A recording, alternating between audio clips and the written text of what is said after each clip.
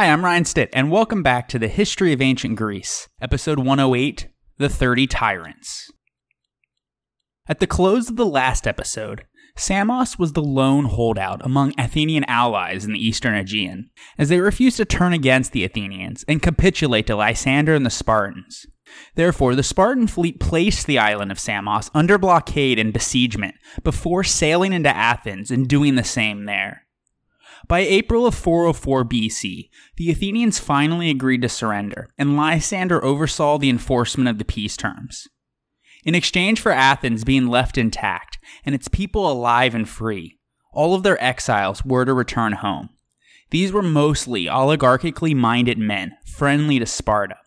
Athens was to be governed by its ancestral constitution. What this meant was unclear, and it soon would become a point of contention. They were to give up their claim to all of the cities that they held in their empire, though they would maintain possession of their territory in Attica. And finally, they were to make the port of Piraeus tax-free. Defensively, they would agree to the destruction of their long walls and the fortifications around Piraeus. They would disband their army, and they would surrender all but a dozen ships. These were to be designated for commercial use only, and were probably the sacred ships, Paralis and Salaminia, and the 10 ships dedicated to the 10 Attic tribes. Athens also would become Sparta's ally, and followed the Spartans as their leaders on land and sea, on whatever campaign they should order them to join, which in effect turned Athenian foreign policy over to Spartan control. According to Xenophon, Lysander decided to make a holiday of this historic event.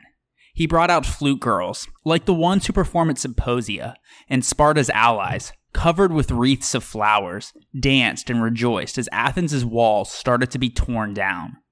At the same time, Agis' army tore down their camp at Decelea, and then he dispersed his various detachments back to their own cities. Then, Lysander instructed the Athenians to finish the destruction of their long walls and the walls of Piraeus, while he returned to Samos, the lone holdout, in order to complete its besiegement and thus bring the entire Aegean under his control. When Lysander arrived, he prepared to make a final assault.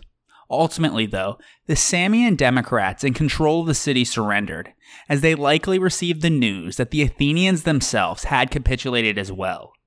In return for their surrender, they were allowed to depart safely from Samos, but with only one cloak, while all of their other possessions remained behind and were handed over to the Spartan army. Lysander then turned control of the city and everything in it over to Samos' pro-oligarchic citizens, who had previously been exiled. He established a group of 10 magistrates to watch over it as a dekarchia, and he appointed a Spartan garrison to keep the peace, with Thorax as Harmost. Then, he dismissed the various naval contingents of Sparta's allies back to their individual cities, while he returned to Sparta with his Laconian ships, plus the triremes from Piraeus that the Athenians surrendered as part of the peace deal. He also brought with him the prows of all the ships that he had captured during his command, the garlands that he received as gifts for himself from the cities, around 470 talents of silver, which was the amount that remained from the money that Cyrus had given to him to prosecute the war, and all other booty that he had acquired in the course of the fighting. He gave all of these things to the Spartan people. Meanwhile, in the wake of Athens' surrender, many of those who had been sent into exile by the Athenian democracy, but were allowed to return thanks to Lysander, slowly began to make their way back to the city. Many of these were now bitter enemies of the Democrats, and they were hard at work in the months after the treaty. According to Lysias, in his Against Agaratus, the boule at that time had an oligarchic bias, and a man named Agaratus often spoke out against prominent Democrats. Ultimately, 5 overseers were appointed by the members of the oligarchic social clubs to plan the transition to an oligarchy. And in cahoots with the tribal commanders, or philarchoi, they often intimidated citizens with their pro-oligarchy agenda before meetings of the ecclesia. The overseer's main leader was Critias. He had a noble lineage, as his great-grandfather was an intimate friend of Solon, and he himself was the first cousin of Plato. Critias was a brilliant intellectual and an avowed atheist, who had been trained by the great rhetorician and sophist Gorgias. At one point, he was in the inner circle of Socrates, along with his cousin Plato, Xenophon, and various other bright young Athenian men of the upper classes. However, at some point, Socrates and Critias had a falling out, because Critias was said to have been very greedy, something that Socrates did not approve of. Critias also was noted in his day for his tragedies, elegies, and prose compositions, though only fragments of his works have come down to us. He was a longtime admirer of the Spartan constitution, and by this point had turned very sharply against democracy as a result of his exile for being a member of the 400. So now that he was back from his banishment, he returned with a vengeance. Many other people also were not very friendly to democracy, because democracy had just lost the war, and nobody could really understand how that had happened, given the great power of Athens. So they came to believe that it must have been because of the idiotic decisions made by the democracy. And so, since Sparta won the war, it was easy for them to believe that the characteristics that the Spartan city-state had must be the best ones, because they did the most critical thing that a city-state could do, which was to win in competitions in the form of warfare. And so Critias had in mind to replace the democracy with a very narrow oligarchy, similar to the Spartan Garcia. He wished to limit participation in the government of any kind and citizenship rights to only 3,000 out of the entire Athenian adult male population. That was something like 21,000 at this time. That's also about how many total Spartiates there were at the end of the war. Another thing Critias wished to do was to drive out from the city of Athens into the lands of Attica all those who were not part of the 3,000, similar to what Sparta had done with the Perioikoi. All of this was probably not an accident, but a conscious effort to model the future Athenian state upon the Spartans. However, since Athens had been a democracy for over 100 years, it was not going to be easy to impose a too narrow and too oligarchical regime, and Critias would be opposed in this endeavor by Theramenes. Although Theramenes was sympathetic to Sparta and willing to sacrifice democratic principles when necessary, he was not a committed oligarch. At the same time, as we have seen, Theramenes was an Athenian general who flourished during the democracy, but was very clearly not an old-fashioned democrat either, since he had taken part in bringing about the oligarchic revolution of 400. His propensity for landing on his feet in any crisis has suggested to some that he was a flexible man who saw merit in a variety of regimes, meaning he was a moderate, whereas others have seen him as an unprincipled double dealer who would join the side of whoever was in charge. Whatever the case, he was not as narrow as Critias, and being a general himself, he believed that the criterion for participation in government was that they had to be a hoplite, meaning they had to have the wealth necessary to fight in the infantry for their city. At this time, it is believed that only around 9,000 of 21,000 Athenian adult males would have met this criterion. Therefore, he wanted to include 6,000 more in his government than Critias. As you would expect, during this time, there was a confrontation of different ideas and feelings in Athens, and there arose very hard divisions and very tense feelings between the different groups, as some were in favor of narrow oligarchies, others more moderate ones, and a few even wanted to keep their democracy intact. These various opinions percolated over April and May of 404 BC. Eventually, things came to a head in July when an Athenian oligarch named Dracontides proposed a motion in the ecclesia for 30 men to be selected in order to establish a constitution on the basis of their ancestral laws. Diodorus records that Theramenes and the majority of the people opposed this motion, so Lysander was summoned back to Athens to force the change of government. When he arrived in September of 404 BC, backed by Spartan troops, he called a meeting of the ecclesia, in which he essentially ordered the Athenians to ratify Dracontides' motion. When Theramenes opposed him and read to him the terms of the peace, which agreed that they should enjoy the government of their fathers, Lysander retorted that the terms of peace had been broken by the Athenians for failing to dismantle the walls quickly enough. He also threatened to put Theramenes to death if he did not stop opposing his orders. Therefore, an intimidated Theramenes and the rest of the Athenian ecclesia, with a show of hands, were compelled to pass Dracontides' motion, thus ratifying a new government, known as the 30. They were elected as a government, not just as a legislative committee, but we lack any details about their power structure. All we know is that Critias had the most power and influence, as the 30 were composed of 20 of his men, representing the very extreme oligarchs, and the other 10 were those who supported Theramenes, as they were the moderate oligarchs.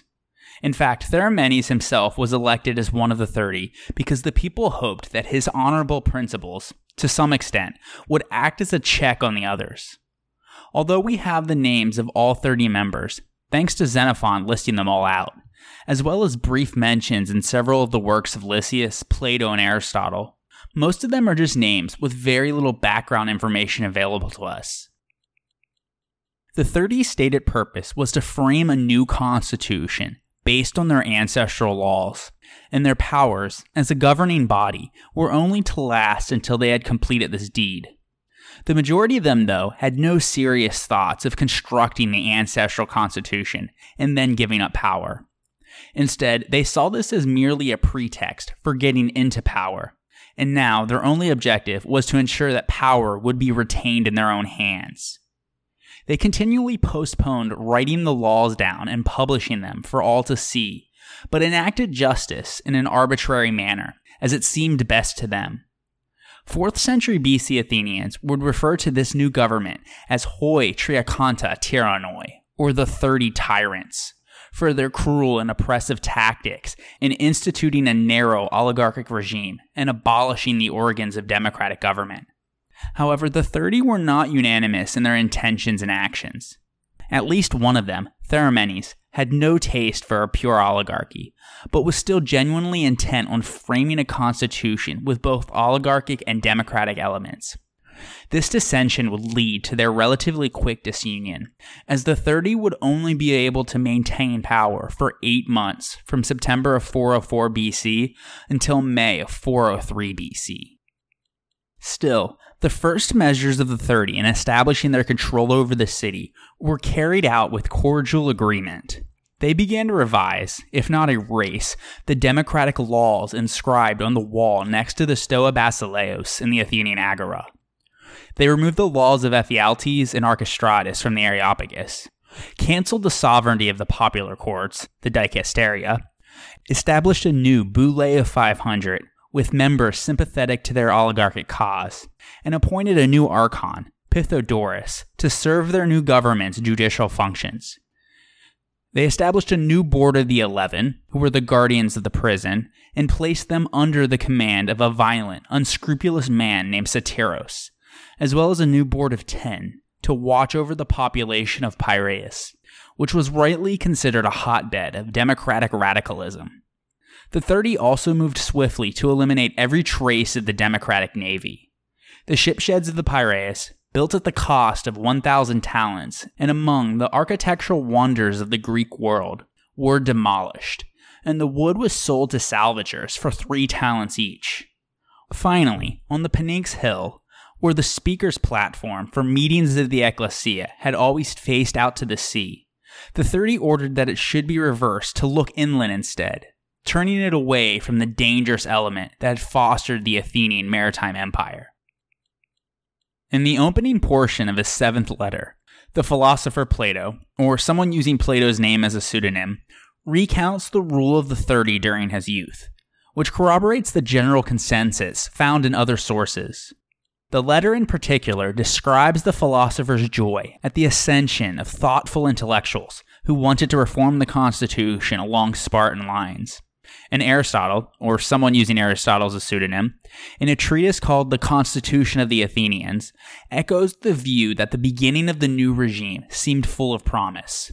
Quote, "At the outset, they were engaged in removing the blackmailers and the persons who consorted undesirably with the people to curry favor and were evildoers and scoundrels. And the state was delighted at these measures, thinking that they were acting with the best intentions." End quote.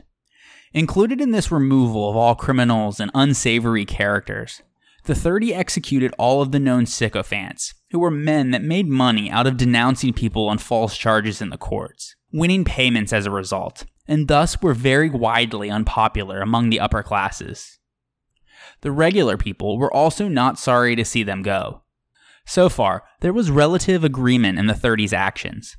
But at this point, Theramenes likely would have stopped, because soon afterwards, the 30 began to scheme about which steps that they might take to permit them to run the city however they liked. They first sent 2 of the 30, Aeschines and Aristoteles, to Sparta to request that Lysander send them a garrison, which they argued was necessary to help them establish a form of government that would best serve his interests. He agreed and arranged for 700 troops to be sent back with them. When they arrived in Athens, the Spartan soldiers were installed atop the Acropolis. Their commander was the Harmost, Calybius, and the 30 fawned over him in every way and won his loyalty with bribes so that he would not oppose any of the steps that they wished to take.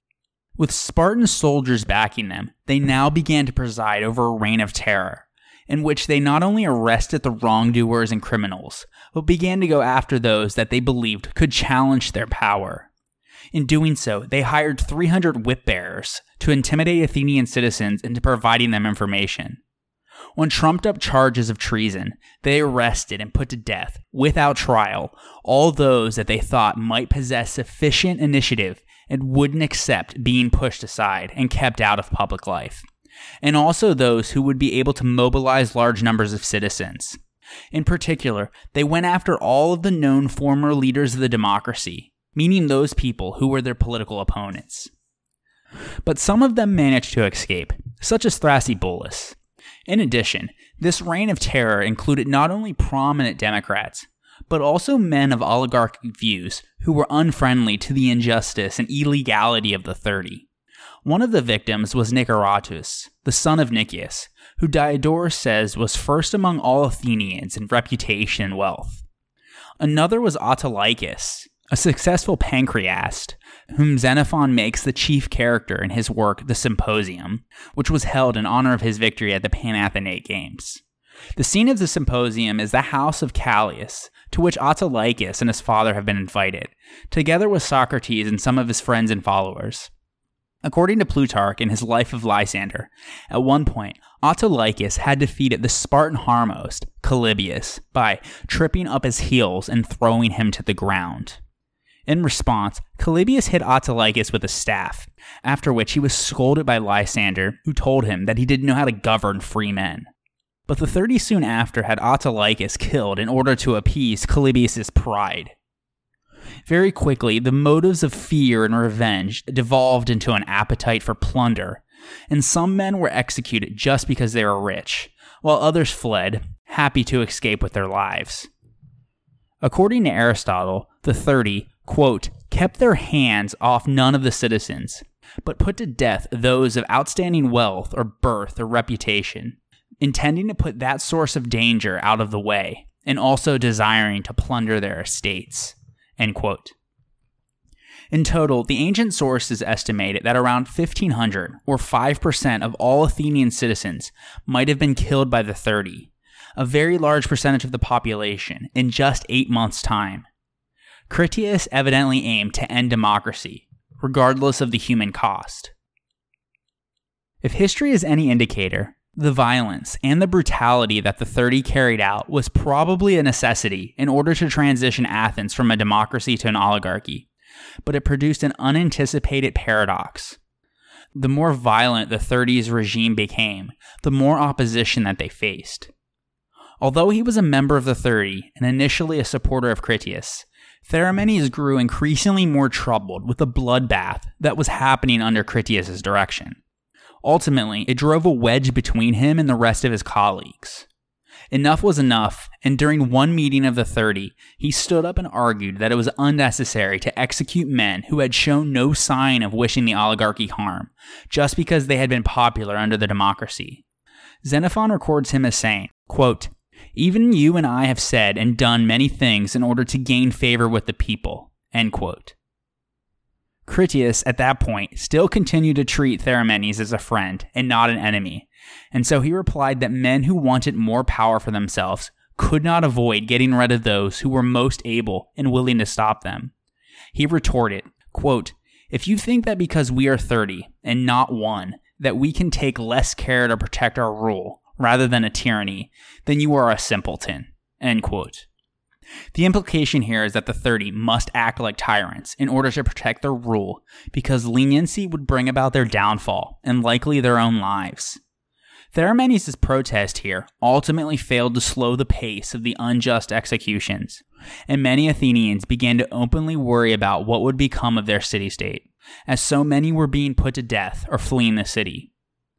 So in another meeting, Theramenes again spoke out with more force, warning that if an oligarchy was to govern by might, it must at least expand its base, and pointed out the contradiction of a minority in the state driving out people instead of bringing them in to make them stronger, thus guaranteeing that they will have more enemies than allies.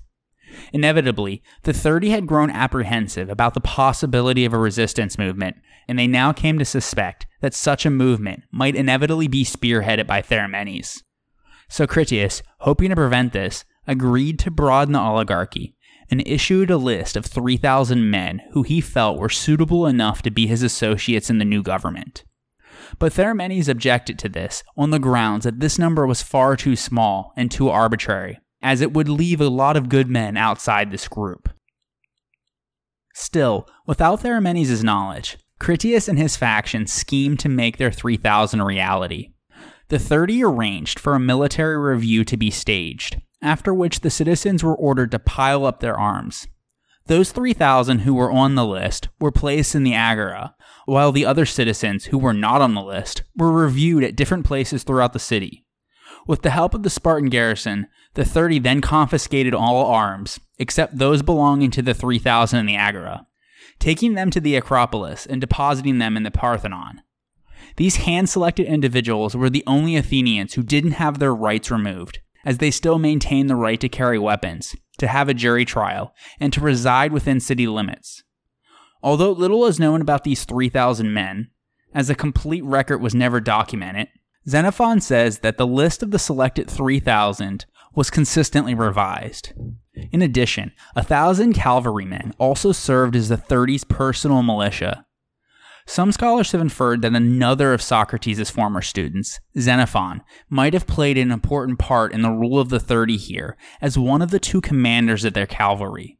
Although there were always two, in his Hipparchus, or commander of the cavalry, and in his Hellenica, Xenophon only ever mentions one of the commanders, a man named Lysimachus, while never mentioning the other. So the belief is that Xenophon might have been the other cavalry commander, and he purposely failed to mention himself by name so as to avoid pointing out his connection with the 30. Whatever the case, this marked the beginning of even greater abuses, because according to Xenophon, the 30 now believed that they could act as tyrants without fear. They forbid those not on the list of the 3,000 from entering the city of Athens, and with almost all of their citizens now unarmed, the 30 began to put many men to death simply out of personal enmity or because of their wealth. In fact, in order to pay the wages of the Spartan garrison, Critias ordered each of the 30 to arrest and execute one medic and confiscate that man's property. As we discussed in episode 69, medics, or resident aliens, were particularly numerous in Athens, and a few of them were among the wealthiest people in the city. They just weren't citizens who had any political rights. Therefore, not all the victims of the 30 were citizens who could possibly have been conceived as political enemies, and many were just wealthy men whose property the 30 coveted. To these judicial murders and this organized system of plundering, Theramenes protested that this action was far worse than the worst excesses of the democracy and refused to follow the order. Presumably, though, the other 29 men each executed a medic.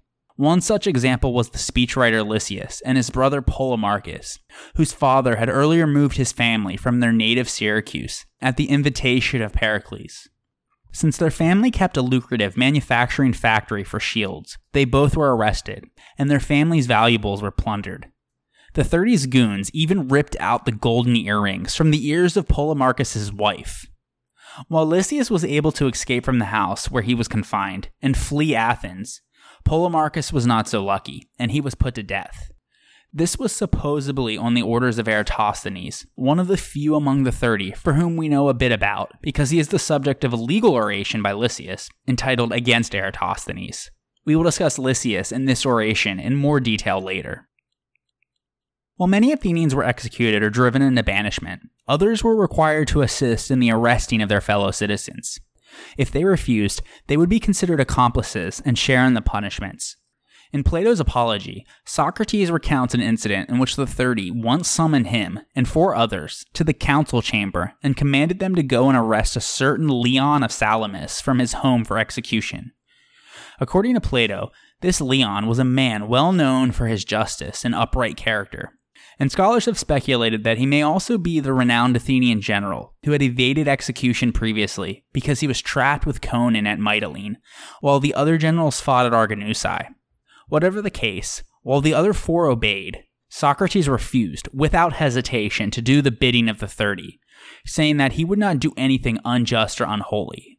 Therefore, while the other 4 went to Salamis and arrested Leon, who was later executed, Socrates simply went home. In another account, Xenophon, in his Memorabilia, reports a contentious confrontation between Socrates and the 30. Socrates is summoned before the group and ordered not to instruct or even to speak to anyone, whereupon Socrates mocks the order by asking, sarcastically, whether he will be allowed to ask to buy food in the agora. Xenophon uses the episode to illustrate both Socrates' own critique of the slaughtering of Athenian citizens by the 30, as well as to make the case that the relationship between Critias and Socrates had significantly deteriorated by the time that Critias had obtained power.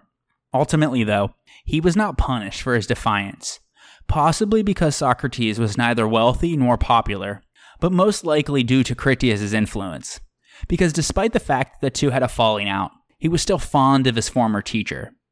Since Critias had been a student, and the fact that Socrates remained in the city through this entire period, the public later would associate him with the 30, which may have contributed to his eventual death sentence. But we are getting ahead of ourselves, and we will discuss that in more detail next episode. As for Alcibiades, Plutarch and Diodorus, through Ephorus, record his eventual end, but each provides a different account. After the defeat of Athens, Alcibiades now feared retribution from the Spartans, so he crossed the Hellespont from Thrace and took refuge in Bithynia.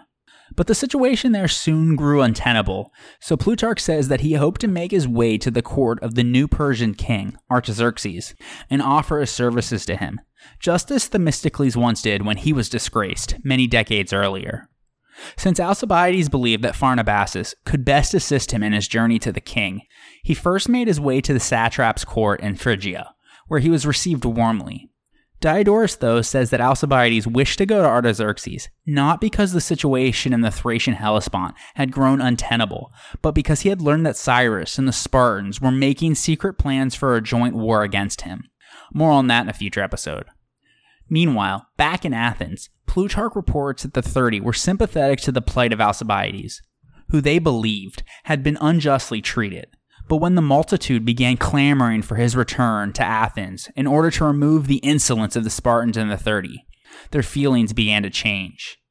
Finally, Critias made it clear to Lysander that Athens would not be disposed towards oligarchy so long as Alcibiades was alive. Lysander agreed, but he did not take any immediate action until he received orders from Sparta. But once he consulted with the Spartan authorities back home, they gave him permission to hunt down Alcibiades, likely because they were trying to gratify Agis, who still held an undying hatred for the rogue Athenian. Accordingly, Lysander sent to Pharnabazus and requested that he execute Alcibiades. Diodorus again reports something different, saying that Pharnabazus had learned why Alcibiades wished to go to Artaxerxes, and so he wished to murder him on his own accord before anyone else got the chance. He then commissioned his brother, Magius, and his uncle, Susamithros, to perform the deed. Plutarch reports that at that time, Alcibiades had been staying in Phrygia with a courtesan named Timandra, and on one night, in his sleep, he was said to have envisioned his forthcoming death, in which he was covered in her garments. Meanwhile, the party sent to kill him surrounded the house and set it on fire. When Alcibiades awoke to his room in flames, he grabbed his sword and leapt through the window, unscathed by the fire, and scattered the Persian forces. But he was quickly cut down by their arrows. Unknowingly fulfilling his vision, Timandra took up his dead body, covered and wrapped him in her own garments, and gave him an honorable burial. Back in Athens, understandably, many were appalled and frightened by the actions of the 30. In fact, the majority of the boule had now come to share Theramenes' objections and grew to hate their new imposed form of government. However, most of those who did not approve of the new laws still accepted them, and the 30's regime did not meet much overt opposition. But a select few Athenians did band together and openly fought back by lodging public complaints. So the 30 began to go after them. They confiscated many of their farms and took over possession of their estates. This created a dangerous body of exiles. Some fled to Piraeus, though the 30 evicted many from there too. They ultimately escaped into the Attic countryside before going into exile in neighboring territories. Those most receptive to these anti-30, anti-oligarchical, anti-Spartan exiles were Corinth, Megara, and Thebes, who, interestingly enough, were all enemies of Athens and democracy. However, these polis had grown deeply concerned by the Spartan refusal to destroy Athens, and instead to replace the Athenian government with a rabidly pro-Spartan Decarchia, which turned into the 30 Tyrants. At the same time, the employment of the Decarchii, combined with the levying of tribute of over 1,000 talents per year from Athens' former subject allies, bore all the hallmarks of imperialism from Sparta.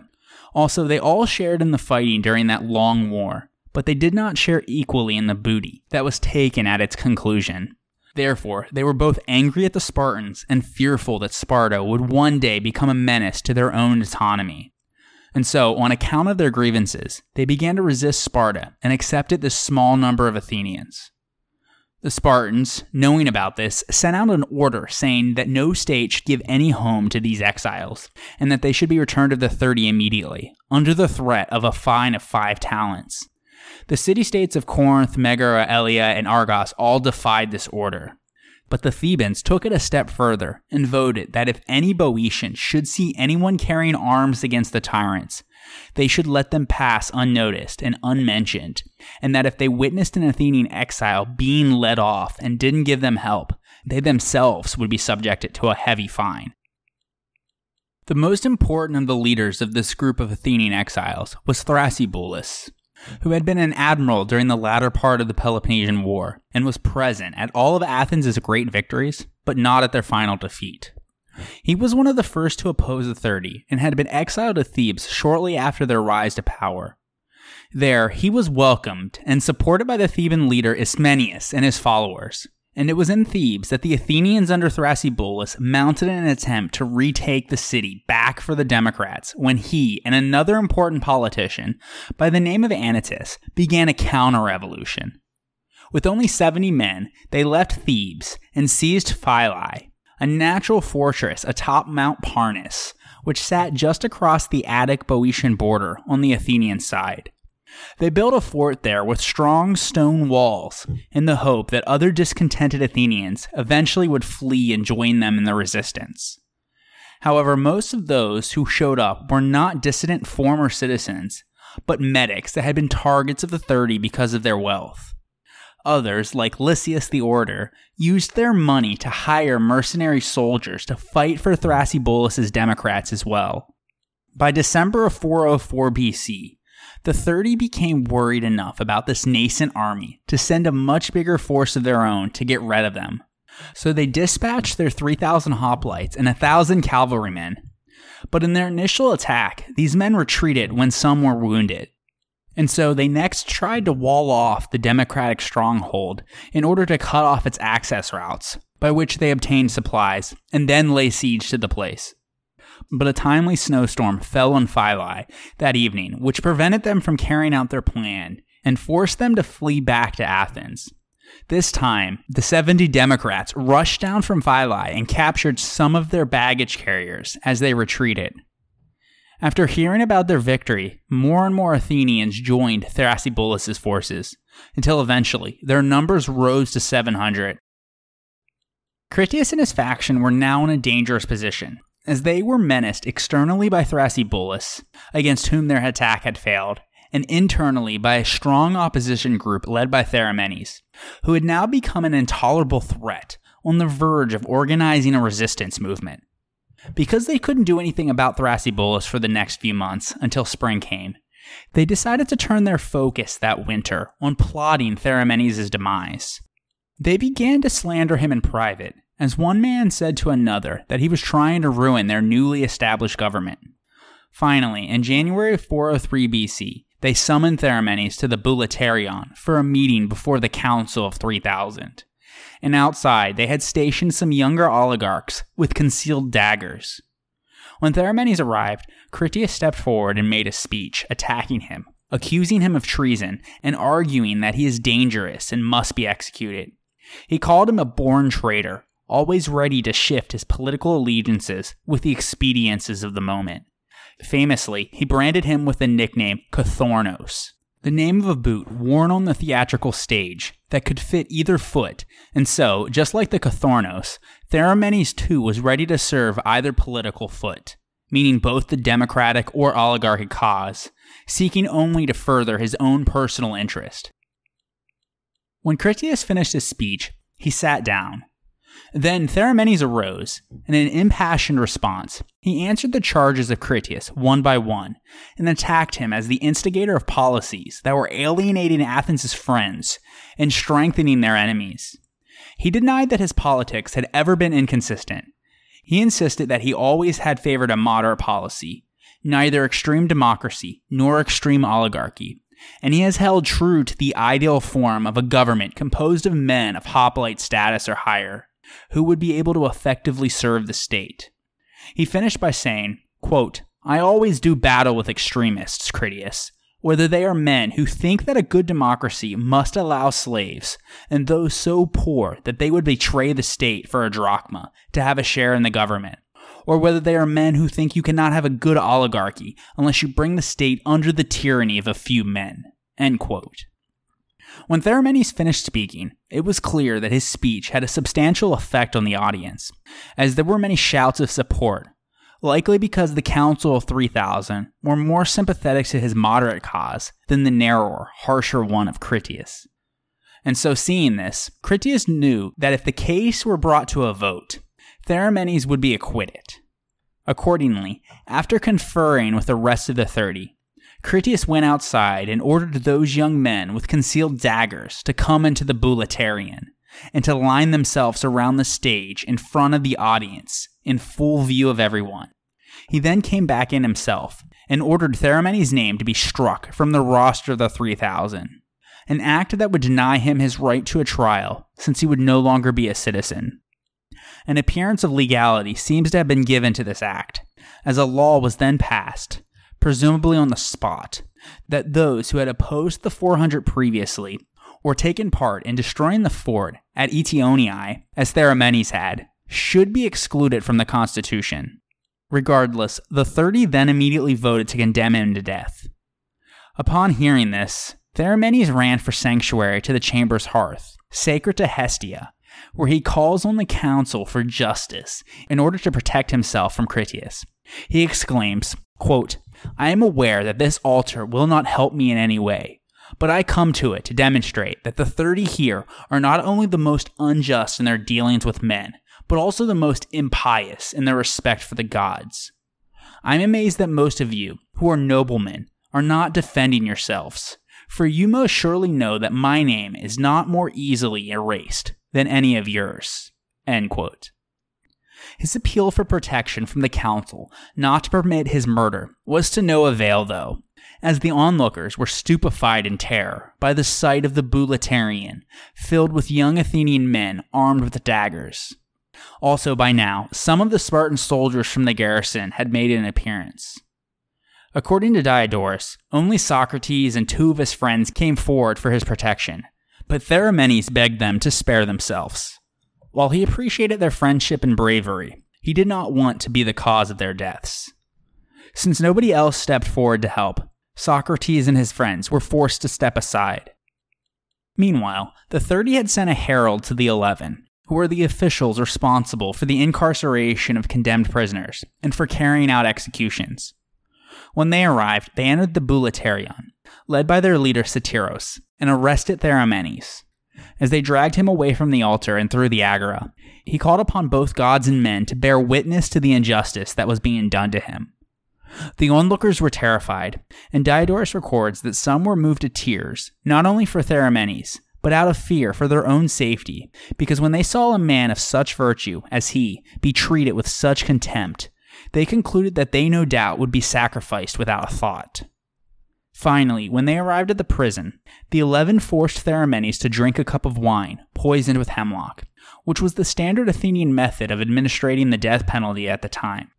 Theramenes, going out in style and not without irony, imitated a popular drinking game at symposia called katabos, in which the drinker toasted a loved one as he finished his cup, by downing the wine, flinging the dregs to the floor, and exclaiming, quote, "Here's to the health of my beloved Critias," end quote. Theramenes' line to the beloved or the beautiful, the Greek word is kalos, may allude to Critias' claim to be of the kaloi kagathoi, or one of the good and the fair noblemen, or it may be a curse since he dedicated to him his drink not of wine, but of the poisonous hemlock.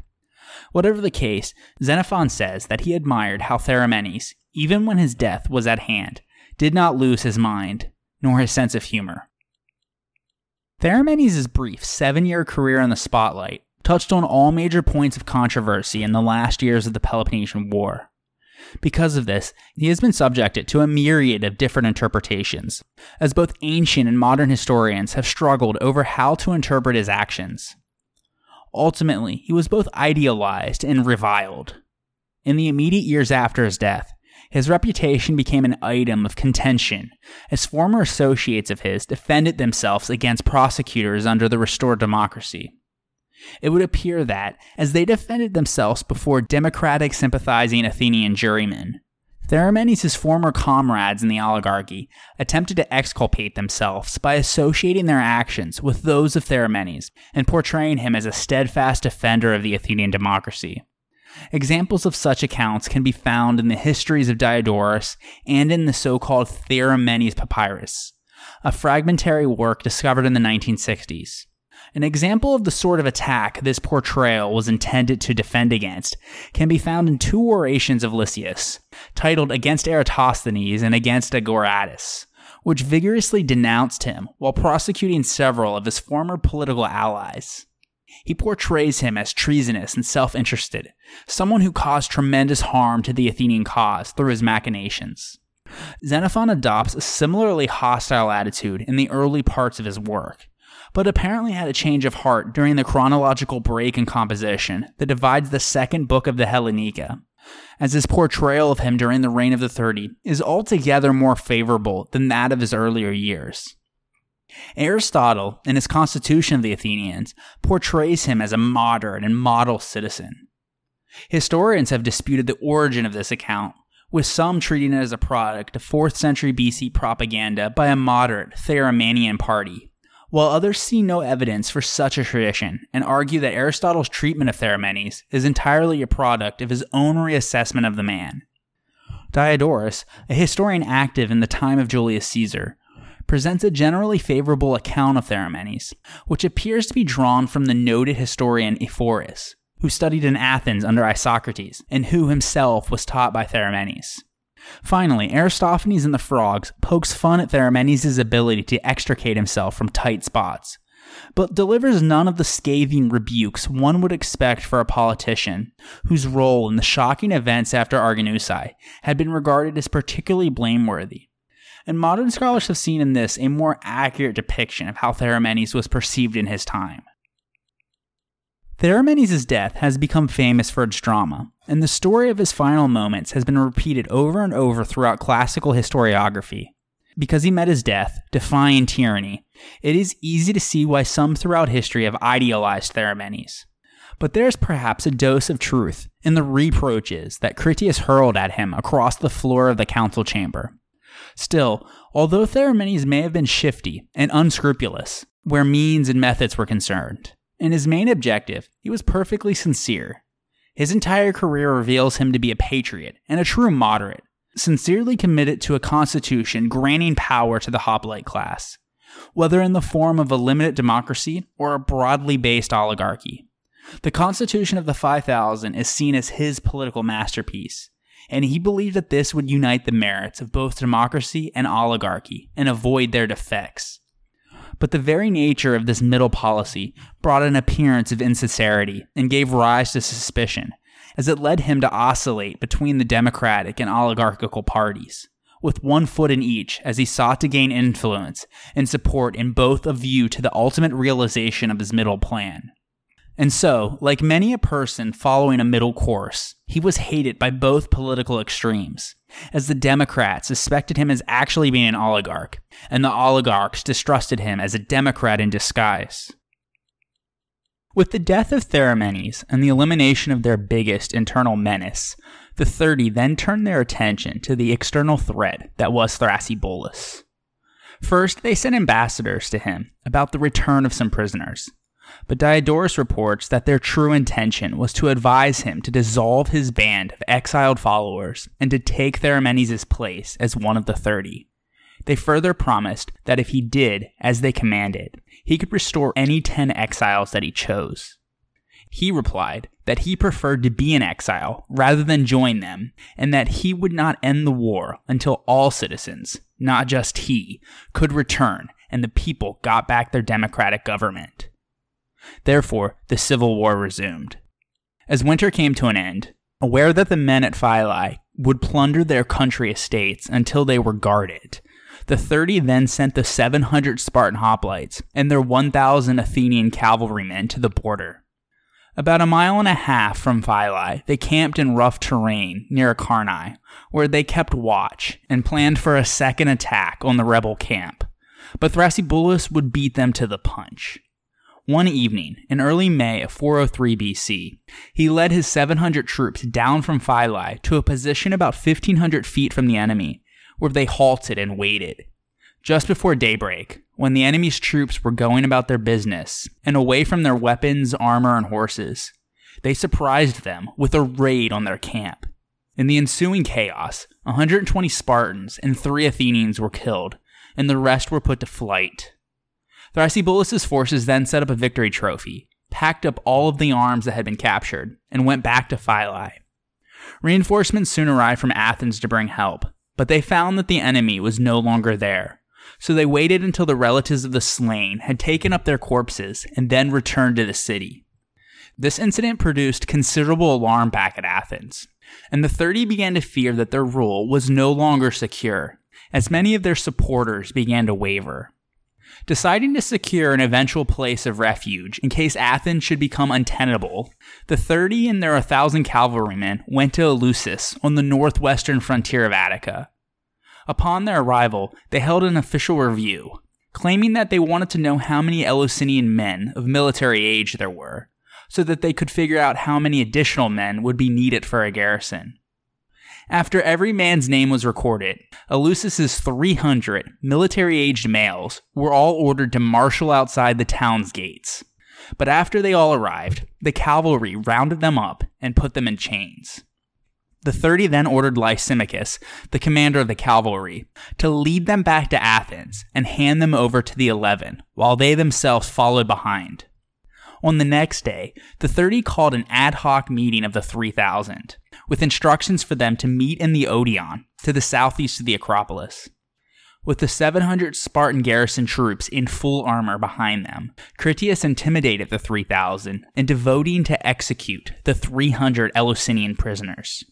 He likely did so in order to make them criminal accomplices, so that it would be less likely in the future for the 3,000 to bring some legal action against them, or else they would risk legal repercussions themselves. Whatever the case, the 300 Eleusinian men were then executed. This measure had hardly been carried out when Thrasybulus mobilized his forces once again for action.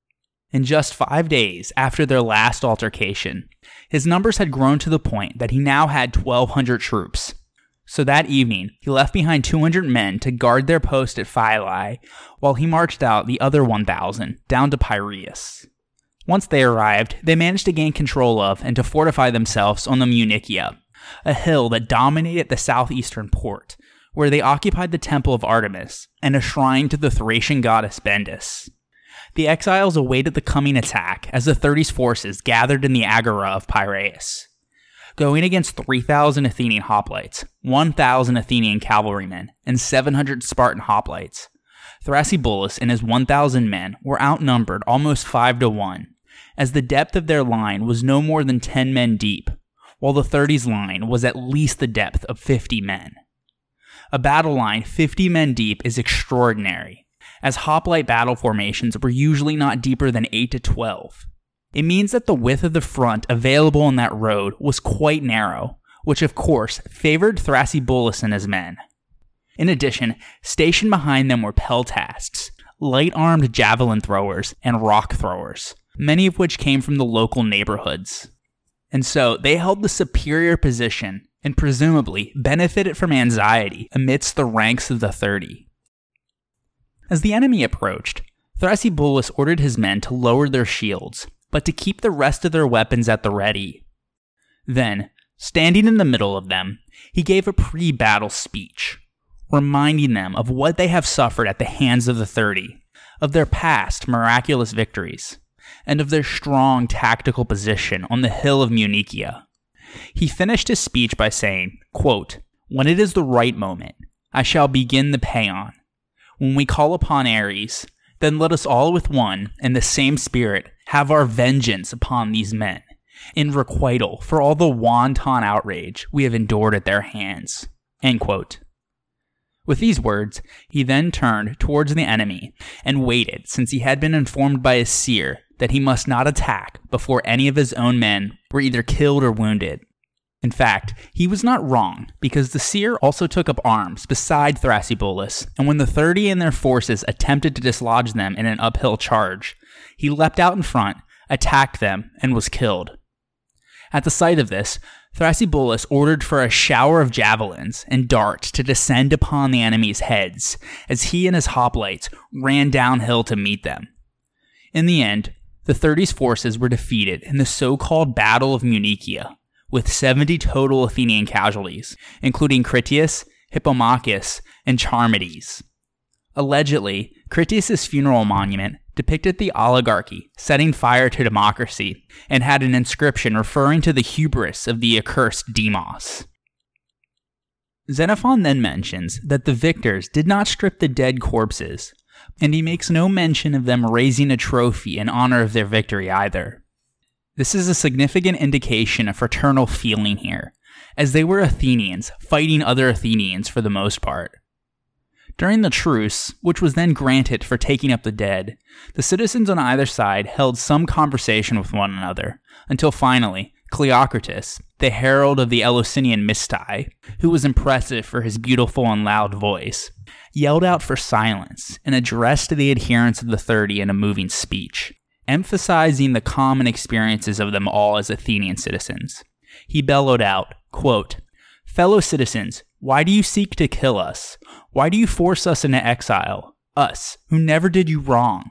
We have shared in the same religious rites and festivals. We have been your school fellows and choir fellows. We have fought with you by land and by sea for freedom. We adjure you, by our common gods, abandon the cause of the 30, monsters of impiety, who for their own gains have slain in 8 months more Athenians than the Peloponnesians slew in the War of 10 Years. Believe that we have shed as many tears as you for those who have now fallen." End quote. He finished by imploring the other side to see the guilt and shamelessness of the 30.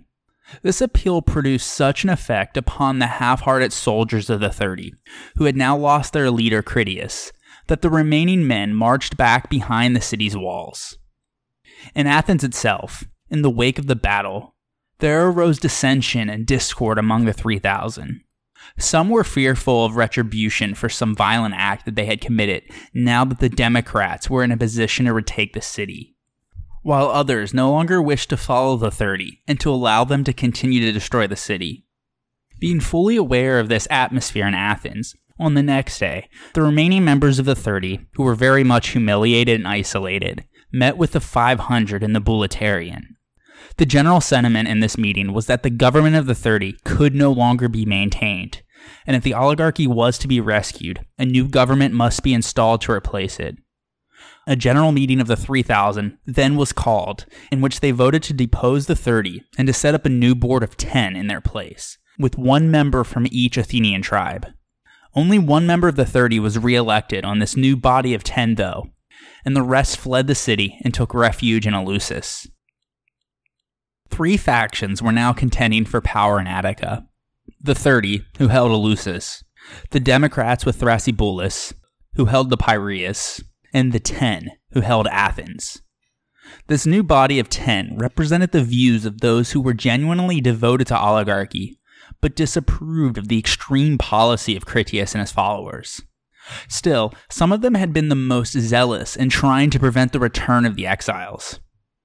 As a result, they cemented their own downfall by failing to come to terms with Thrasybulus, who was calling for peace and union between the two camps, but who every day was receiving reinforcements, both in men and in arms. Therefore, the civil war continued, and the 10 now found themselves following in the footsteps of Critias and his followers. According to Aristotle, out of fear that they too would be deposed, the 10 designed a plan to strike fear in their citizens by arresting Demaratus, one of the most eminent citizens, and executing him. This succeeded and gave them a firm hold on the government. Then, with the help of the cavalry commanders, they tried to calm the nerves of the city. At the same time, the cavalrymen slept in the Odeon with their horses and shields, and they patrolled the walls continuously in the evening, because those in the city now lived in constant fear that the men at Piraeus would come up and attack them. Furthermore, Thrasybulus had promised that those who joined their cause and fought alongside them would gain the right of isotelia, or equal taxation with that of citizens. This was especially alluring to the Metics, as their usual tax rate was much higher. As a result, his forces were gathering in strength with each passing day. In particular, he had managed to gain about 70 cavalrymen, which began to make forays into the countryside, gathering wood and the fruit that was in season. In response, the Athenian cavalry from inside the city sometimes harassed them. At one point, a few of Thrasybulus' forces were captured, and despite protests from his own cavalrymen, the cavalry commander Lysimachus had their throats cut. So in retaliation, the men in Piraeus killed some of those in the countryside and made attacks on the Athenian walls. They then made preparations to bring siege engines up along the Lycian Dromos, which was a track for horse racing that ran through the site of the Lycion that would have provided a pathway for the approach of siege machinery. Apparently, the engineer of this dromos in the city gave orders that oxen should be yoked together and large blocks of stone should be hauled in wagons and then deposited in the track so that each of the stones would prevent the enemy from bringing up the siege engines. Despite these countermeasures, it soon appeared that it would be impossible for the Athenian oligarchs to hold out against the Democrats in the Piraeus, so they sent an embassy to appeal to Sparta for help. At the same time, the remnants of the 30 at Eleusis sent a message on their own account for the same purpose.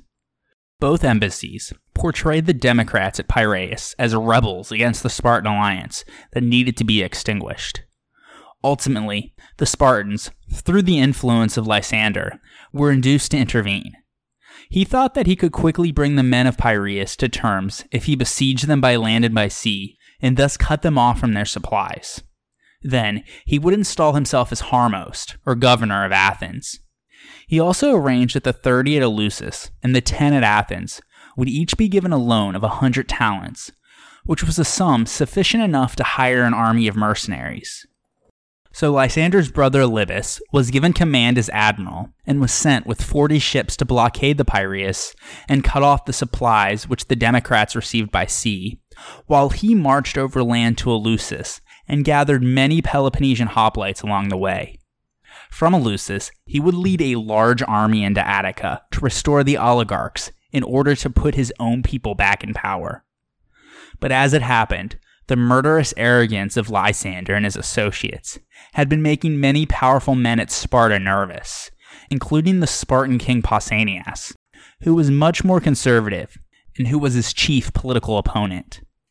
In particular, Pausanias feared that if Lysander accomplished his goal here, he would not only win even more renown, but it would also gain complete control over Athens for himself. So he not only decided not to allow him to do that, but saw this as an opportunity to deprive him of his power and influence and to restore a more normal situation in Sparta. Therefore, he persuaded 3 of the 5 ephors to send out a Spartan army to deal with Thrasybulus, but not with Lysander or one of his people at the head of it. Instead, they entrusted Pausanias himself with the job of restoring stability in Athens. As a result, Lysander had the humiliation of handing over to his rival the army which he had just mustered.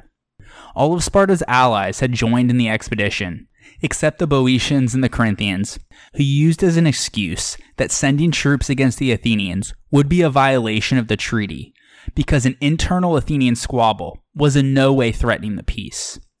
However, Xenophon says they actually refused to participate because they thought that the Spartans wanted to make Athens their own secure possession.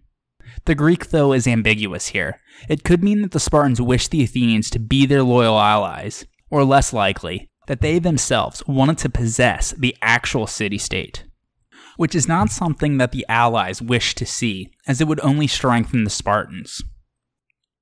Whatever the case, Pausanias took the lead and masterminded not only the reconciliation of the various Athenian parties, but also the eclipse, albeit temporary, of Lysander.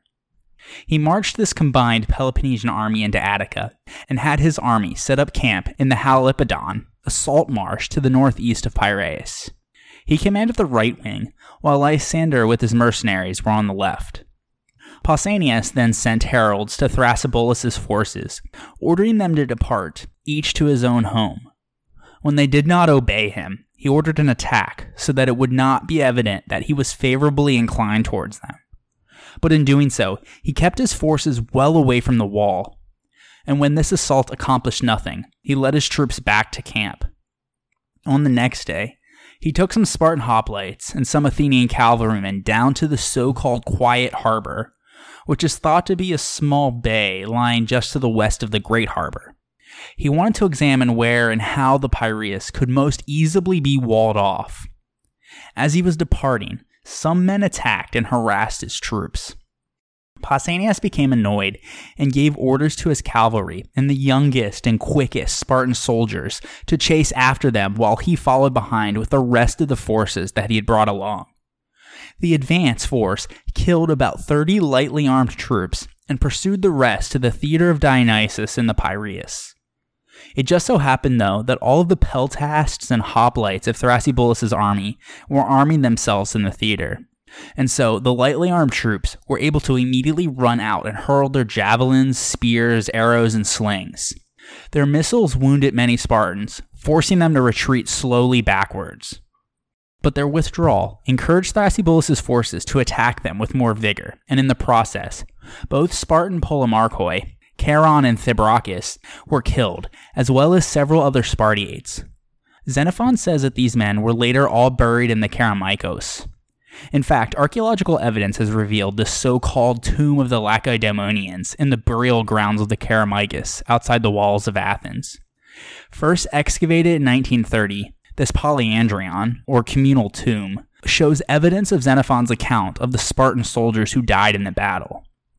An inscription that ran along the top of the tomb, now in the Kerameikos Museum, was carved with the Greek letters lambda alpha for Lacedaemonian, as well as the names of the 2 polemarchoi, Charon and Thibrochus.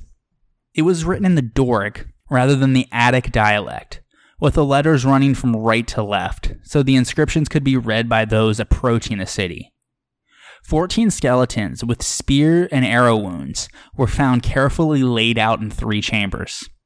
Accommodating Spartan tradition, the warriors were buried without grave goods. Returning back to the action, when Thrasybulus saw these Spartan soldiers fall, he quickly deployed his hoplites in a line of 8 men deep in front of the Halipodon salt marshes. Seeing that he was now greatly pressed, Pausanias retreated about 1,000 yards towards the hill. As he withdrew, he ordered the rest of the Spartan and allied units back at the camp to march out to his position. There, he arranged his troops into a very deep phalanx and led them against Thrasybulus' army. In the ensuing battle, the Athenians were pushed back into the mud of the marshes and were defeated and forced back to the Piraeus. After erecting a victory trophy, Pausanias returned to his camp. About 150 Athenians had been killed, but they had fought bravely and inflicted serious losses on the Spartan army, so much so that Pausanias was unwilling to push the issue, and instead tried to negotiate a settlement with both Thrasybulus and the oligarchs in the city. To Thrasybulus, he sent a herald in secret, instructing him to send in return heralds to himself and the ephors who were with him, and even informing him of exactly what they should request. It is customary for two ephors to march out with the king when on a campaign, and the two present at the moment were delighted with Pausanias' plan, as they were much more inclined towards his thinking than that of Lysander. Because of this, they eagerly sent to Sparta representatives from the men in Piraeus and those in Athens. Both sides let it be known that they were willing to hand over their respective territories and their people for the Spartans to do with as they wished, a formula for unconditional surrender. When the other three ephors and the Spartan assembly heard their proposals, they sent a commission of 15 Spartans to work together with Pausanias and reconcile the two parties as they could.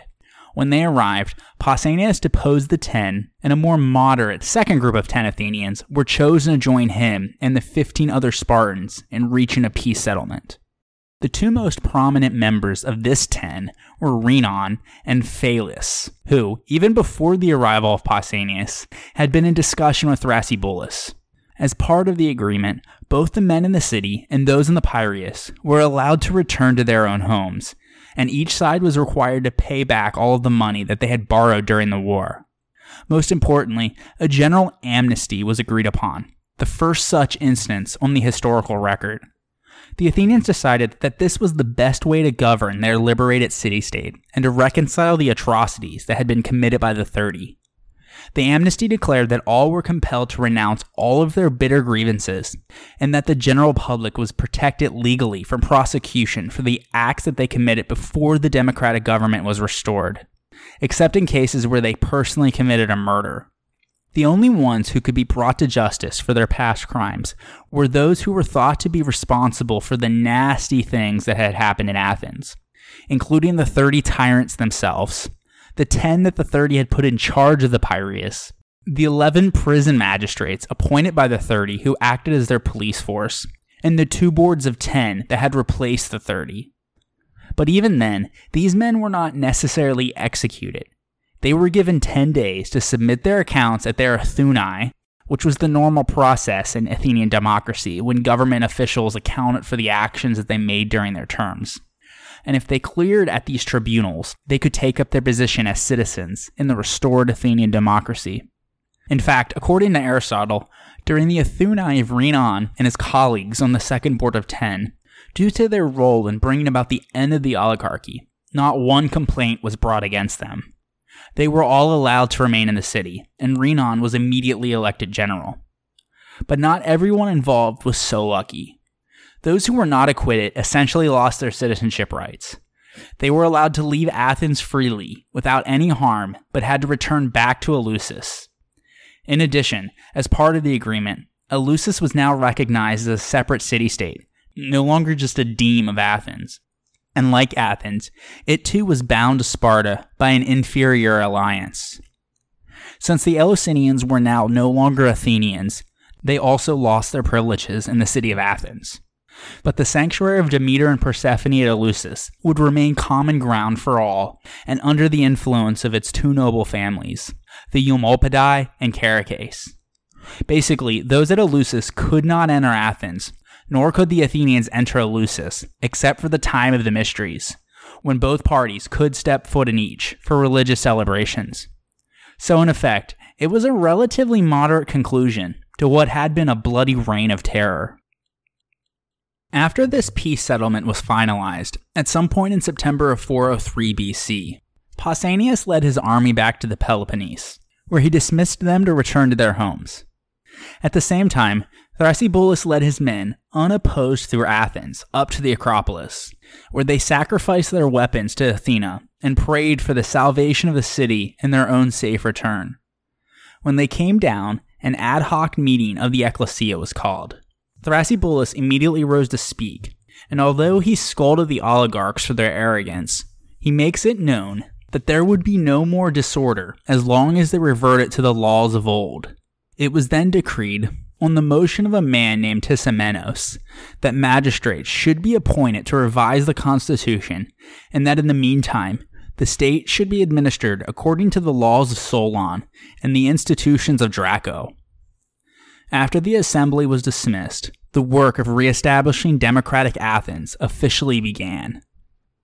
Archon for that year was Euclides, but the credit for the success of the reconciliation should be given to his colleague, Archinus. Little is known about both men, but what we do know is that Archinus advocated for a moderate democratic policy and wielded substantial influence in the years following the restoration of democracy. It's also likely that both men were friends, or at the very least were political allies of Thrasybulus. Whatever the case, with Thrasybulus and Archinus in control, over the winter of 403-402 BC, oaths were sworn, the Athenians reinstated the democracy as it had been before, but without the benefit of an empire or a fleet this time, and they declared the new democratic government as the inauguration of a new era of harmony. We know from a fragment of a speech by Lysias that a man called Formicios proposed that citizenship should be restricted to landowners, but this was shot down. In fact, according to Aristotle, the exclusion of thetes from offices was no longer enforced, and Pericles' citizenship law, which was allowed to lapse during the war, was reaffirmed. Although the treaty required that each party pay back all that they had borrowed during the war, the ecclesia voted to repay the 30's debts to the Spartans in order to calm things as fast as possible and to achieve some sense of stability. They also kept close to the amnesty and did not prosecute people that they should not have. In fact, according to Isocrates, in his treatise Against Callimachus, Archinus introduced the procedure of paragraphe, under which a defendant could plead for a prosecution in breach of the amnesty to be disallowed. In doing so, the newly restored democracy behaved with remarkable moderation, which is why Aristotle goes out of his way to praise the successor regime. Furthermore, Aristotle says that when Thrasybulus requested Athenian citizenship for all those medics who had served in his army and had helped restore the democracy, at the urging of Archinus, the Athenian people voted no. Archinus even opposed the restoration of pay for civil service that had typified the golden days of the radical democracy. A more radical response here would have been to expand the citizenship roles and to give them pay, but he clearly was a man with moderate views.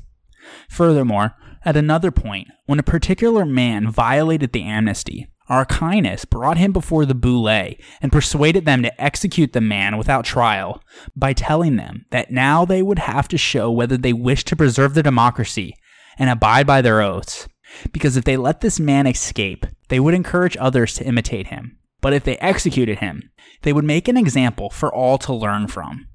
And this was exactly what happened, because after this man had been put to death, no one ever again broke the amnesty. Proposals were also made that sought to deal with the challenge of the potentially disruptive minority who had supported oligarchy in the first place. In particular, one of the first steps that Archinus took in the early days of the restored democracy was to weaken the oligarchic exiles at Eleusis, though it's likely that he did this unintentionally. According to Aristotle, those who had fought on the side of the 30 had felt considerable apprehensions about whether the amnesty would hold, but they were also torn about leaving Athens for Eleusis. Naturally then, they waited until the last moment to decide whether to remain or to leave. Archinus was anxious to retain them as citizens, so he closed the enrollment period for which citizens could register to emigrate to Eleusis before its announced ending date. Consequently, almost all of the members of the 30 and their chief officers did not return to Athens for their Athunai, but instead remained in Eleusis, and many of those with oligarchic tendencies, who may have fled Athens, stayed in the city. However, we know from Lysias' law court speech, titled Against Eratosthenes, that at least 2 members of the 30, Phaedon and Eratosthenes himself, had not gone to Eleusis in the first place. Lysias is both the author and the speaker in the speech, which is considered to be among the most famous of his works. It is unclear whether this speech was delivered at Eratosthenes' Athunai, at a separate homicide trial, or if it was even actually delivered at all. Regardless of when or in what form the speech took place, Lysias' argument consists of two distinct sections. First, a general attack on Eratosthenes and the other members of the 30 by pointing out their collective corruption before and after the pro-Spartan regime was installed. And secondly, a cross-examination of Eratosthenes himself, as Eratosthenes had overseen the arrest of Lysias, his brother Polemarchus, and their fellow medics on charges of general hostility and resistance to the 30, as we mentioned earlier. In the speech, he argues that these were trumped-up charges, just so the 30 could have a reason to confiscate their substantial wealth and property. The subsequent execution of Polemarchus is one of the subjects of the speech. When he was questioned about it during his cross-examination, Eratosthenes maintained that he was simply following the orders of his superiors, and that he personally did not command much authority. Unfortunately, no evidence exists for the outcome of the trial, or again, if whether the speech was ever actually delivered. But one thing is clear: as a non-citizen, Lysias would not have been able to deliver the speech himself in court. Therefore, some scholars believe that Lysias wrote the speech hypothetically and circulated it in a pamphlet just to voice his opinions on the matter, though it has been suggested that Lysias may have been granted citizenship by the democracy after the 30 were expelled, in which case he could have delivered his own speech in the court. In addition, Archinus is said to have encouraged the official adoption of a standardized alphabet. We discussed the early history of Greek alphabets way back in episode 9, but by the late 5th century BC, usage of the newer Ionic alphabet, side by side with Attic, had become commonplace in private writing, though official documents were still being written in the older Attic.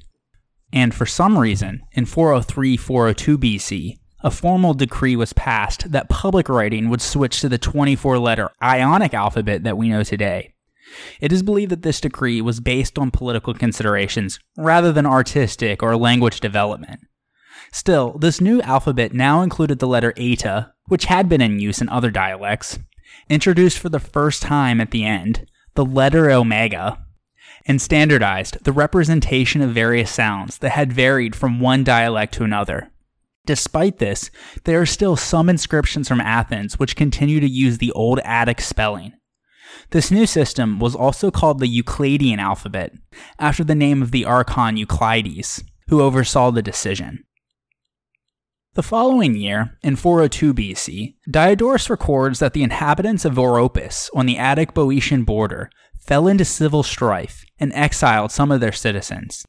For a time, the exiles attempted to return to their city by their own means, but eventually, they turned to the Thebans to send an army to assist them. The fact that they turned to Thebes, rather than Athens, reflects the latter's weakness at this moment. The Thebans took the field against the Oropians, and after defeating their army and taking the city by storm, they resettled the inhabitants. They were allowed to have their own government for some time, but eventually they were given Theban citizenship, and their city, previously on the border, now fell under the territory of Boeotia. This incident and its timing are puzzling. Though more powerful than Athens at the time, the Thebans had no serious reason to antagonize a state that had just protected, referring to its protection of Athenian exiles, and support to Thrasybulus against the 30 Tyrants. And so, given the long and tangled tale, it appears that the Oropians preferred assimilation with the Boeotians to Athenian administration. Whereas the latter had never incorporated them into the traditional system of demes, the Thebans now provided them with a legal place within the Boeotian Confederacy. As such, the Oropians enjoyed greater rights as Boeotians than as Athenians. The whole episode may well have amounted to a local affair in which the Oropians chose their own friends. Whatever the details, the Athenians could not have relished the thought of losing this vital region, even to a much-needed supporter. For their part, the Thebans were perhaps indifferent to the feelings of a state that badly needed their help, and whose claim to Oropus was dubious. Another indication of this attitude comes from the incident in which the Thebans made reprisals because the Athenians could not repay a debt of 2 talents. Yet, so long as the Spartan threat persisted, the Athenian and Theban friendship endured, but was in many respects little more than a marriage of convenience. These incidents, for the moment, seemed minor when contrasted to the more serious and pressing Spartan menace, but Oropus would henceforth hang like a cloud over the two states for the rest of the next century.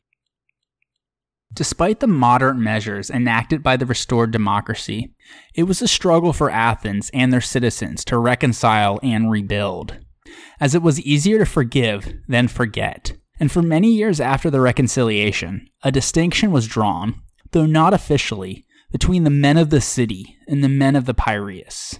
Furthermore, in this period of transition, citizenship was limited to the top 3 Solonian classes. But that quickly fell through, and the full democracy was finally restored by 401 BC, just 2 years later. At the same time, many continued to suspect the loyalty of the oligarchs' old supporters in Athens. Therefore, in 401 BC, when news reached Athens that the men at Eleusis were trying to hire mercenary soldiers to regain the city, it didn't take much difficulty to convince the entire Athenian citizen body to break the truce and to strike before they had the opportunity to strengthen their forces. As the entire Athenian army bore down on the city-state of Eleusis, the Eleusinian generals came out to meet with their Athenian counterparts. But instead, they were captured and put to death. The Athenian generals then sent men who were friends and relatives of the rest at Eleusis into their city to persuade them to come to agreement. Ultimately, neither side wanted to fight, so instead, both parties swore oaths not to remember past wrongdoings and to live as fellow citizens once again. Eleusis thus resumed its old place as a deme of Attica, and its inhabitants once again were Athenians with full citizenship rights. Oligarchical resistance to Athenian democracy was now thoroughly squashed. One of the hallmarks of Athenian democracy was the theater. We are unsure if productions were halted during the rule of the 30, and if they had been, when they were restored. But we do know that in 401 BC, Sophocles' final play, Oedipus at Colonus, was staged posthumously by his grandson, who was also named Sophocles. We discussed this play in great detail in episode 51. And so, by the end of 401 BC, Athens may have seemed to be exactly as it had been internally before the defeat in the Peloponnesian War. However, one major change was the amount of Athenians still around. Estimates vary, but prior to the war, Attica probably held between 250,000 to 300,000 people, though only 40,000 to 50,000 of those were likely to have been citizens, or adult male Athenians. About 50,000 total had died of the plague, many of which did so before they had the chance to reproduce. War casualties seem to have included at least 5,000 hoplites and 12,000 sailors, including the 3,000 executed by Lysander after the Battle of Aegis Potami, as well as the 1,500 citizens killed by the 30 Tyrants. Therefore, the number of adult male citizens alive at the end of the war, about 20,000 to 25,000, was probably half of what it had been when it began. The Athenians even had to take the extraordinary step of offering citizenship to medics and slaves during the latter stages of the war just to man their fleet. But despite this, as we mentioned, Archinus had pushed back against Thrasybulus' attempt to enfranchise his non-citizen soldiers. Ultimately, though, the dwindling number of Athenian citizens began to cause concern for the Athenian people, and so they voted to increase their numbers in 400 BC, when a decree was finally passed that honored those who assisted in the restoration of the democracy, by giving full Athenian citizenship to those who joined the march from Philae to Piraeus, and isotelii, or equality in taxation with that of citizens, to those medics who fought with the exiles at Munichia. The costs of the long and brutal Peloponnesian War were not just enormous in Athens, though. Population numbers dropped rapidly in most parts of the Greek world, as the loss of life in the last third of the 5th century BC was unprecedented, and in some places, absolutely devastating. Some cities, like Milos and Scione, had been virtually annihilated, and their entire male populations were slaughtered, while the females and children were sold off into slavery. Plataea lost a great portion of its population and was forced to relocate to Athens. In Sparta, absolute numbers dropped less sharply, but their citizen population had been declining since the mid-5th century BC, and casualties in the war only assisted this decline. At the same time, victory in the war brought unprecedented quantities of foreign wealth into Sparta, though wealth and money previously had not been as totally absent as the Spartans later liked to imagine. As a result, there was a growing division within the citizen body between the very rich families and the rest. It is not clear how much this divide is due to an absolute shortage of men of citizenship ancestry, or how far it reflects the downgrading of men unable to pay their mess dues. In any case, an increasingly ambitious Sparta had as its base a decreasing number of citizens, while the various classes began to redefine themselves, as the ranks of both commanders and the regular foot soldiers were swelled not only by distinguished Muthakes, or children of Spartiate fathers and Helot mothers, but also by Helot fighters rewarded with freedom, known as Neodamodes, or new citizens. The economic consequences of the war were also grave. The Athenians obviously lost their empire, which put an end to the source of their great public wealth, but other city-states, like Corinth, Megara, and Sicyon, suffered immense economic death, as commerce by land and sea was disrupted for almost 3 decades. The Athenians had shut them out entirely from the Aegean, and at the very least, severely curtailed their trade with the West. Even more so, agricultural production suffered the most throughout Greece, although not presumably in Sparta, where Helots continued to till the land. The labor of women and slaves was not sufficient enough to compensate for the death of farmers or for their long campaigns away from home. But economic damage, even when it did not involve the loss of life, was severe in other regards. Particularly in Attica and the Megarid, a good deal of territory was regularly ravaged, including the economically important grapevines and olive trees, and livestock and farming tools were also destroyed. Vines took several years of nurture before they once again could produce a rich crop of grapes, and damage brought by the destruction of olive trees was even longer lasting, as newly planted trees generally took about 15 years to produce their first olives. Some wealthier families who had stored up money and valuable goods could weather the crisis by using their savings, but most people had no financial cushion to fall back on. When their harvests were destroyed by the enemy, farmers who were used to toiling in their own fields thus had to scrounge for work as day laborers in the city. But such jobs became increasingly scarce as the pool of men looking for them grew over time. Therefore, some erstwhile farmers were driven to take service as mercenary soldiers in foreign armies, which became an increasingly popular profession. In addition, throughout Greece, poverty caused by the restriction of trade or the degradation of farmland pushed a significant number of men beneath the hoplite census, as they no longer had the requisite wealth to pay for their equipment. In what usually happens in wartime, the loss of thousands upon thousands of soldiers and sailors left many women without husbands and brothers. As a result, many of the moderately well-off women, who had traditionally done weaving at home for their own families and supervised the work of household slaves, were now forced to work outside the home to support themselves and their children. They filled the only jobs open to them in such low-paying occupations as wet nurses, weavers, or even vineyard laborers. In one anecdote, Xenophon in his Memorabilia records a conversation between Socrates and Aristarchus, who complained that as a result of the political turmoil produced by the political upheaval in Athens, an assortment of homeless female relatives, sisters, nieces, and cousins, presumably whose husbands had been murdered, had moved into his house, and as a result, he now had to support a total of 14 people, not counting the slaves. Socrates suggested that these relatives be put to work making clothes, something they already knew quite well how to do, and that these could be sold for profit. Opportunities for paid work within one's own home like this must have been abnormal though, and no doubt were only due to the tumultuous times. This brought more women into public view, but it did not lead to a woman's movement in the modern sense, or to any inclusion of women in Athenian political life.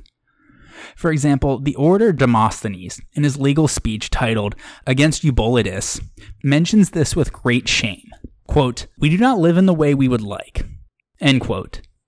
As we discussed in episode 74, although it is impossible to assess what proportion of Athenian women took on paid work or how easy it was for them to find it, it is clear that there was still a stigma attached to the working woman. But even for those lucky enough to still have their husbands or brothers, new patterns of labor within the oikos developed as well, as free women were more likely to work at home producing goods not only for in-house consumption, but for sale at the market in order to make more money. At the same time, men and women who worked as crafts producers and small merchants or business owners in the city still had their livelihoods, but their income levels suffered because consumers had less money to spend. The long 27-year Peloponnesian War also undermined the polis-citizen relationship, as there was something unprecedented about these 3 decades of conflict. Until this time, Greek warfare had observed almost courtly rules of play. When winter came, fighting ceased because using citizens for fighting and farming season violated both decorum and common sense. There was a time to plow and a time to fight, and it was not the same time. Previously, important conflicts, and even so-called wars, could be decided by brief hoplite encounters on level ground. Although the growth of Athenian naval power had begun to change this, never before the Peloponnesian War did fighting become the central fact of life in both hot and cold weather. The use of mercenaries and the periodic emergency enfranchisement of helots and slaves blurred the lines that had traditionally divided citizens from non-citizens, and eroded the concept of the citizen soldier and the citizen sailor. In addition, within the cities, the dangers and hardships of the long war only exacerbated the existing factional conflict, as violent and vicious civil wars broke out everywhere between democrats and oligarchs. Anger, frustration, and the desire for vengeance increased as the war dragged on, and this gave rise to a progression of atrocities rarely or not at all known before that time. Essentially, the frequency of bloody civil strife eroded the concept of the polis itself. In Athens, the democracy had lost the war, and with the navy now limited to just 12 ships, the lower-class oarsmen were not going to be important in the immediate future. But the oligarchy, set up with Spartan support, was to prove so unpleasant that when the democracy was restored, it proved exceptionally stable. However, the defeat of Athens in the war was ultimately a blow to the prospects for democracy in other Greek cities. That's because, throughout history, the influence of political systems on people outside them is closely connected with their success in war. The democratic constitution of a powerful and successful Athens was a magnet and a model for others, even in the heart of the Peloponnese. But Athens' loss in the war against Sparta was taken as proof of the inadequacy of its political system. Athenian failures were seized upon as democratic errors, and ordinary human mistakes and misfortunes were judged to be the peculiar consequences of democracy. Therefore, it was a decisive turning point in the political development of Greece, back towards oligarchy, rather than democracy. On the other hand, the long war taught Sparta a vital lesson about the centrality of naval power. When the Spartans themselves finally took to the sea, the Athenians lost an important advantage, lost the war, and lost their empire. Archidamus' prediction that the Spartans would leave the war to their sons had proven true, but had he survived the war, he would have been astonished to learn that the conflict ended in a great naval victory for Sparta, in alliance with the very Persians that they had been so proud to have defeated 75 years earlier. Pericles, on the other hand, didn't foresee a war so long, so bitter, so costly, and so destructive. Sparta had set out to break the Athenian Empire and to liberate the Greeks. By the end of the war, the Athenian Empire was indeed broken, and shortly afterwards, we see Sparta paying dues to a Delian sanctuary freed from Athenian control. But in spite of its apparently decisive outcome, the war did not establish a stable balance of power to replace the uneasy one between Greece's two superpowers, nor did it create a new order that brought a general peace for a generation or more. The declared purpose of liberating the Greek subject cities of Athens became a mockery even before the war had ended, because as we will see, the war did not solve the problems of power within Greece. The ultimate effect of the war was the replacement of the Athenian Empire with a Spartan one. The members of the Delian League found themselves not liberated, but taken over by either Persia or Sparta. The Spartans were willing to sell out their fellow Greeks to the Persians, who recovered many Greek cities in Asia Minor. On the other hand, Lysander held many others by installing narrow oligarchies and Spartan garrisons in the cities formerly in the Athenian Empire, and by reimposing tribute to Sparta. The Spartans' actions here presaged ill for freedom, and the worst was yet to come. As Thucydides has the Athenians predict before the war, the Spartans soon became no less unpopular in the Aegean than they were. They would also become unpopular with their allies in mainland Greece, such as Thebes and Corinth, who saw their wishes ignored in the final settlement, and who ultimately derived a little benefit from being on the winning side in the war. Therefore, Sparta's victory over Athens brought only a temporary rise in Spartan influence far beyond its normal sphere. That's because the Spartans ultimately lacked the resources to maintain the empire that they had just won, or to control events outside the Peloponnese for very long. Their attempts to do so only brought division and weakness to their own state and to the rest of Greece. As we will see, the Athenians had greater strength than was apparent at its moment of defeat, and in time it would reassert itself. Ultimately, the Peloponnesian War did not destroy the Greek world, but it did transform it. In Athens in particular, the loss of population, the ravages of the plague, and the financial constraints brought on by the war caused particularly special difficulties. Not even the amnesty that accompanied the restoration of their democracy could quell all the social and political animosities that the war and the rule of the 30 Tyrants had exacerbated. As is so often the case throughout history, when things are going bad, people like to turn to a scapegoat to absolve the blame and ostensibly their problems. Classical Athens would not be any different, and the most prominent casualty of this divisive bitterness was arguably Greece's most famous philosopher. So join me next time on the History of Ancient Greece, episode 109, Socrates.